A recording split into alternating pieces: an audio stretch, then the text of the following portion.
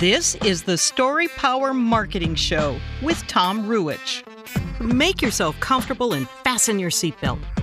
Tom and his guest are about to share powerful stories, trade business building insights, and have a few laughs. Tom created this podcast to help you captivate prospects and inspire them to act so you can get more clients quickly and easily. That's what powerful storytelling is all about. That's what this podcast is all about. So let's get this party started. Here's your host, Tom Ruwitch. Hello and welcome to the Story Power Marketing Show. My name is Tom Ruwitch, and today's episode is called How to Pilot Your Business to New Heights. My guest today is Denise O'Donnell. Denise is the founder and CEO of Scope, an agency that gives you an experienced outsourced flight crew to elevate your business. Denise and her team can serve as your chief financial officer, chief operating officer, chief product officer, chief security officer, chief whatever officer. Scope brings C-suite levels of expertise without that $1 million payroll. Denise O'Donnell, welcome to the Story Power Marketing Show. Thanks for having me, Tom. Yeah, very happy to have you. My good friend, Michael DeLon, introduced us, and I think he had a great conversation with you on his podcast, if I recall. And let's start by asking you, what is Scope? Scope is an acronym. What does Scope stand for? Sure. So that's always a great question. We use the acronym Successful Collaboration of Partners and Entrepreneurs because a lot of times when you're thinking about outsourcing and fractional work, it seems like someone's coming in to take over, and that is not what we really ever try to do, right? Our logo is even open-ended to show you that we just want to help you around the corner versus coming in to take over your dream. It's your dream and your vision, so you're going to be the one to execute it, which is why we think of it as a collaborative partnership versus someone coming into your business to take it in a new direction. Yeah, I love that. And the collaboration that you were most experienced with that grew into Scope was working as an accountant to chief financial officer or fractional chief financial officer for your clients. Tell me, how did your work evolve from the accounting and CFO work to something much broader? Sure. I think for me, I got to work as a CFO in various industries, from sort of coal, oil and gas all the way through to higher education. And so sitting in the CFO seat, I had a lot of opportunity to be proactive in the operational area of businesses. And that's mainly because a lot of times there's been, a history of not understanding that the CFO and the COO are really two roles. Right. They really are. If you want your business logistics and systems and processes to flow through to give the financial office the data they need to really then generate you those results driven metrics, then it's hard for that to be one person, right? Because you're asking one person to dig all the way down to go to all the way to strategic. And so luckily I kind of had that puzzle driven mind where it doesn't really bother me to dig in and figure out, okay, how do all these pieces fit together? If I just have them all in one place, I can make them into hopefully something that forms a fully formed puzzle and flows really nicely among everything from the finances to the people to the operations and then to the strategy and that vision, because ultimately the CEO knows where they want to go. We just know how to put the pieces in place to make that happen. Yeah, I love that. I know someone who has worked as a fractional CFO in many businesses, does not have the model you have of providing the other range of expertise. And she has told me that sometimes she just wants to scream. She'll be sitting in a meeting. She sees a storm in the horizon, or the storm has already struck, and she has ideas and she has answers and she has experience. And yet her role, at least according to those she's working for, is, just handle the numbers, be an accountant, prepare our books, and not be that strategic collaborator. And tell us a little bit about your experience in evolving from someone who was in that limited accounting role to more of the strategic collaborator. Give us some stories about how that evolves and how that has helped. Yeah, I mean, I think a lot of times from, say, maybe that top of the line leadership role, right? The president, the CEO, wherever their mind is at, they're ultimately always sort of looking forward while making sure that behind it is all coming towards the vision. And so a lot of times we find that there's not a lot you can do from the financial seat without strong operational procedure. There really just isn't, because I can't drive results from something that's not trackable, something that you've never analyzed before, something that you've never really actually tied back to your vision. So we really think about it. If someone's coming in for and screaming at us, going, we need new financials, our financial metrics need updating, those kind of things. We also want to do the diagnostic into the operation to make sure that we can serve the client to the ability that we can do our job, but also give them the result they're looking for. Otherwise, they're going to be stuck in the same frustration they are now. Right? Nobody's sitting out there where the CEO is going, I can't get what I want. If they knew the solution, they'd already be doing it, right? Yeah. And so if you want something different, it means you have to change it, right? You have to think about it differently. And I think where we start our process is analyzing that vision with the CEO to then build it into targets, right? That then help us align. Does the operation really have what it takes to meet these targets? If not, where do we need capacity? Where do we need the systems? And if you can really line that out in a way that the CEO can see the why, right? The domino effect, rather than being stuck in that one silo like your friend was experiencing. It's really difficult to operate when you're stuck in the silo. That's what we offer, right? We want to come in and say, okay, you might want to start here, but you can then add here until you've got all of the pillars that you need. And it doesn't have to be a jump from 0 to 100, right? Let's start it.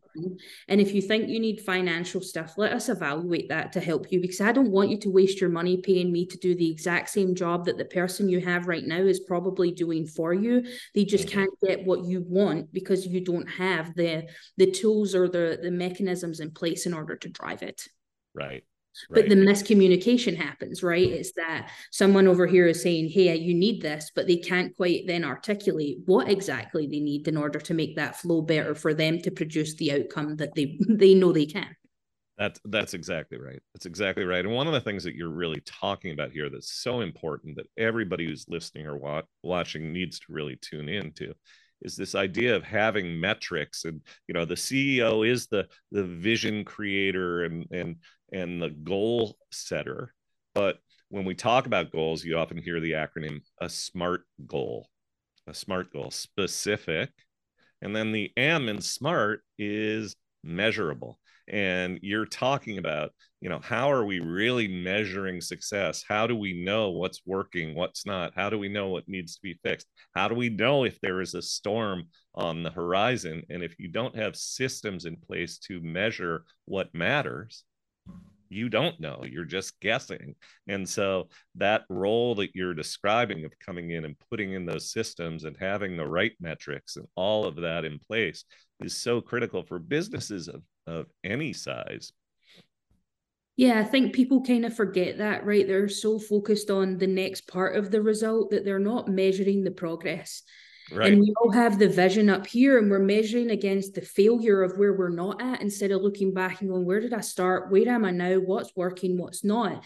Yep. And I think something that probably adds in a lot to your world and is that when you're talking about metrics and results, we really want to look at, and I think this is where it plays to you, is that when someone doesn't have enough sales, they automatically think they need to go generate more leads instead of looking maybe at their messaging or retooling the backside of the system to say, what's my conversion result here? How many people actually look at this? Or, is it might not be more in volume. There's lots of different levers we can pull, but you have no idea that those levers exist if you don't set up the systems in order to be able to have the things in place that let you see that data come back at you. Yeah, it's a really, really valuable and important point you made about marketing your business, growing your business. So there are so many business people who spend big bucks on lead generation, Facebook ads, search marketing, whatever it may be, and they think that they have achieved some grand goal when they see traffic go way up. But are they measuring how many of those people are actually moving from the website to the sign up form or the download the ebook form or the sign up for the webinar form? And then of those who end up on the mailing list or download the ebook or attend the webinar, how many of them engage, and how are you measuring engagement? How many of them ultimately become clients? And are you really able to measure the cost of lead acquisition, the cost of client acquisition, the lifetime value of the customer? All of these are really important metrics that are part of the grand vision. And then, of course, you're looking at operational stuff and cost of service delivery and product delivery and all those things when you're diving deeper into a business. All of this conversation sparks a question that I should have asked earlier, which is, who is your ideal client? Who do you work with most? So primarily we work in the digital solution space. So those from the marketing and branding agencies all the way through to sort of tech and software providers, right? We look at that's where a lot of my history comes from. So sort of staying with my expertise, because I feel like I mesh well with those clients and helping them understand why the metrics are important, right? Because I think when you come from the digital space or you think about digital solutions, a lot of times you're thinking of, well, the system can do it for you. Well, have you built the system in a way that it generates the result you need it to, right? Those are Right. different questions. And I think we can really help people see the apples to oranges that they're maybe thinking of, that this is how you measure a metric versus how we might measure a results driven metric. And you start to see business owners think in those different pillars. They're like, wow, light bulb, I do have to track more than these things. I want to track it because it shows me what I'm generating and what's growing and what's working. And it makes things a lot easier. It gets them off this, never ending cycle of, I think something's working, but I'm not really sure. Well, I'll try this anyway, or I'll keep doing this because it might be doing something. Well, let's see if it is doing something and let's make it do something if it's not and you want it to, or let's move it away if you don't, right? Let's start making those real-time decisions to make sure that we keep building the sustainability that you want to see for that business. And the sustainability can be anything from an exit plan to legacy plan. It really depends what the business owner wants. That doesn't matter to us. We just want to execute the vision that you have. We just want to help you put the building blocks in place to make it happen. It's your vision. You're the one that's going to take it to where you want it to go. Yep. So you've described the CEO as the vision maker, the goal setter, the leader, which of course that role is critical. But oftentimes the CEO is also the lead doer, especially the CEO founder. They start a business, they are doing the accounting, they are doing the operations, they're picking up the phone when a client calls, they are wearing all hats, and they're slowly delegating or abdicating responsibility just because they get overwhelmed. Very, very common scenario. So what is your message for that business owner who often is in the mode of, I'm the one who knows how to do this, I'm the one who's most capable of doing this, don't tell me I need to hire somebody to become a fractional chief whatever? I guess I'll start by saying, do you bump into that as much as I suspect you do? And if you do, how do you respond? Yeah, I think everybody has that skepticism of, like, as you said, I'm the CEO, I've got it to here, why would I need to bring anybody in? And we would usually encounter that with sort of two responses. One, your biggest reward will always come from your biggest investment. So what do you want out of it, right? And I think second is more so, if I think about it in the plane or the pilot scenario, I don't want my pilot moonlighting as a chef while I'm in flight, right? I do not want my pilot plunging the toilet because it's broken mid-flight. I do not want my pilot micromanaging my cabin crew because that is absolutely chaotic in a skinny aisle, right? And when you think of it like that, if everybody is looking at the tail of the plane, who's looking forward? Right. And so when you get anchored into the day-to-day all the time, the vision will fall by the wayside. The target setting, the results that we're trying to achieve will always fall down. And I'm not saying that CEOs can jump again from 0 to 100. I think as we go from that owner operator mode, right, where you are founder and CEO and visionary and, toilet cleaner all in one, that you begin to start to separate yourself into the more of the owner, less of the operator, but have a job in your business that is your responsibility, so it doesn't fall by the wayside while continuing the vision onwards. But it's really impossible to do that without people by your side, right? Ultimately, it just becomes nigh on impossible. And I think every business owner at some point, whether it's in their growth mode, and we call it the squeeze, right? When you're getting ready to take off again and you need to go to sort of another level, but you're right at the crux of capacity. And we call it the squeeze. And that's the hardest season that you're going to be in that point of your business, right? And it comes around cyclically, but that squeeze is the hardest part. And once you push the squeeze, you can see that you level up again and push some of those other things down. It's a time investment for you, because see, if you continue to do it, it never goes anywhere else. Right. And if you're trying to get from point A to point B, that does take shift in direction. It takes shift in you doing things differently. And so a lot of times when someone has that sort of wall of, well, I don't want to give this away because nobody can do it as well as I can, then I believe you can learn anything from the right teacher. So if you've got the right teacher and the right person in place, then why can't you step away from that? Because it's going to be your ultimate downfall, right? I mean, even Mozart had a backup band. He couldn't do it all by himself, right? Even the best people in the world have support. And I think there comes a point when you get to, your journey as a CEO where you realize it can't be all about where you want it to go unless you plan to stay small. And that is okay. Right.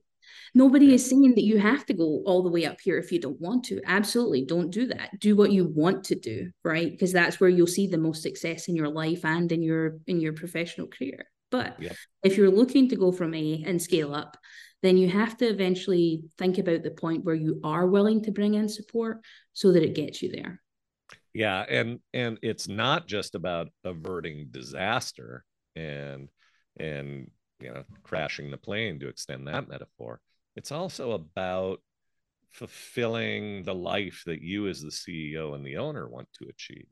So it's about taking weight off your shoulders. It's about escaping the hamster wheel. It's about coming to work in an environment where you can trust the people around you because things have been delegated and there are systems in place that are helping to operate the business. It's not always relying on you, the boss, to have all of the answers. So this is an investment in fulfillment, personal fulfillment, for those who have been carrying all that weight. So I really think it's a valuable thing that you do. And I know people who are listening and watching could benefit from this. So I imagine also that every engagement is a little bit different. So tell us what happens when the phone rings or a form is filled out. You get contacted by that business owner who says, tell me more. What happens next when you begin an engagement pre-sale with a business owner? Yeah, so our customer journey sort of comes in once we do we call it the diagnostic call, right? Your pre-flight check, right? We want to really give you what are you going to get if you come on board with Scope? What does that look like? What avenues can we go down? We really do a lot more listening on that call than we do anything else, so that we can then come back to the client more. And we can usually do it on the call unless they have something super specific that they need us to really sit down and dig into. But we've listened to what they need. And then the first step after that is to actually go through our diagnostic process. And the reason for that is when you're coming on at the C-suite level, we want to diagnose where you need the most help, so you're not putting your funds to something that's not going to generate you the result. And so we can see from the diagnostic tools, and ultimately it's what the client wants. So we're just going to go back with the recommendation that if you're coming to us for help on your operation, but you don't have any people capacity to take any more on, we've really got to have that conversation, right? Because I don't want you to waste, $10,000-$12,000 on a system or whatever you're trying to put in when you've got nobody that doesn't have any skills or any real capacity or want to learn this thing, right? And so that becomes to me, that becomes, well, do you want to waste your money on a software that's not going to get you the result because you don't have someone to manage it? Or do you want to invest in either the skill generation, right? The continued professional education for someone on your current team to do it if they want to, or do you want to build more capacity around what you're trying to do? And sometimes, the client's like, no, I want to go with the system. Okay, well, we will do that. But we kind of look at it like a bar stool, right? You've got three components. You've got time, you've got quality, and you've got price. And whichever one you choose, the other two are going to be the sacrificial lambs, right? So if you want to get something for no money, really cheap, then your quality is probably going to be pretty bad, and it might take a long time to get it. If you want to do it really quickly, then it's going to cost a lot, but your quality might sacrifice some because you're rushing to the finish line, right? Or do you want the quality? If you want the quality, then that's going to be high price. And, if you want it fast, then it's going to be even higher cost, right? So we try and explain that to the client of, what is it what do you want, right? Again, it's not for me to decide what you want. What do you want out of this? Because businesses can generate success in many ways. And that idea of success is different to every individual. So that's what we're really listening for there. What is your idea of success, so that then we can put the recommended pathway in, or give you several scenarios to say, this is what gets you there the quickest. This is what gets you there the most economical. This is what gets you there with the best quality. Where do you want to go? And we take it there, and after that diagnostic, then it's really up to you what package you choose, and we go from there.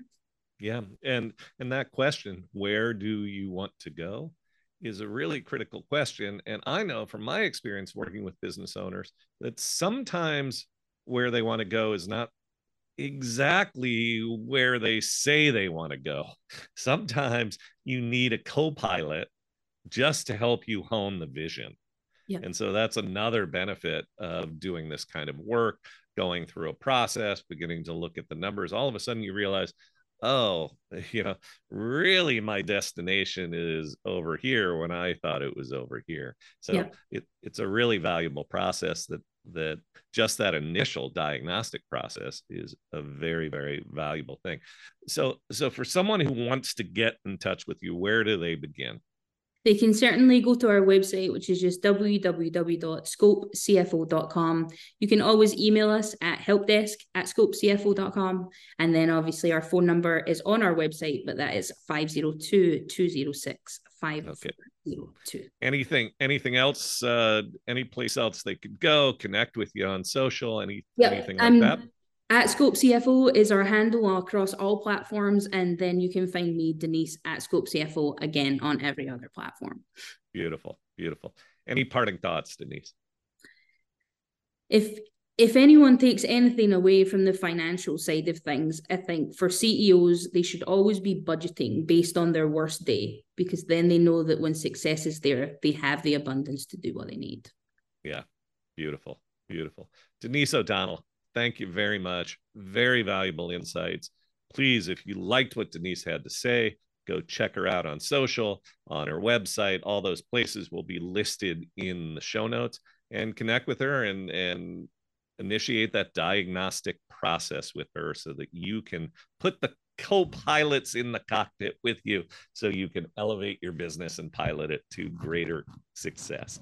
If you liked what you heard or watched today, please go to your favorite podcast platform, give us a 5-star review. That's a great way for others to discover this podcast, discover Denise, discover the Story Power Marketing Show. It's your way of sort of giving a gift to the world and saying, this is great content. I enjoyed it. Here it is.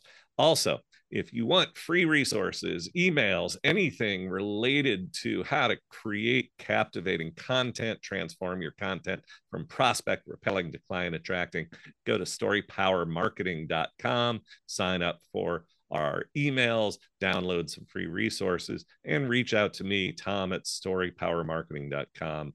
I answer the emails directly. I don't delegate it to some assistant across the globe who says I'm Tom's assistant and he asked me to reach out to you. No, email me, I'll reply. Denise, one last time, thank you again. Very valuable stuff, and I'll see you down the road. Thanks, Tom.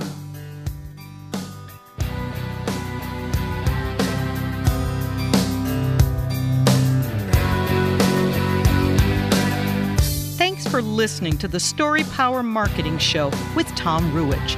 If you liked what you heard today, visit storypowermarketing.com/resources, where you can sign up for Tom's entertaining, informative, must-read emails. Download free business building resources and discover other opportunities to help you harness the power of storytelling. That's storypowermarketing.com/resources to help you captivate prospects, inspire them to act, and grow your business with greater ease and joy. Also, please remember to subscribe to the Story Power Marketing Show with Tom Ruwitch and review it on iTunes or wherever you get your favorite podcasts.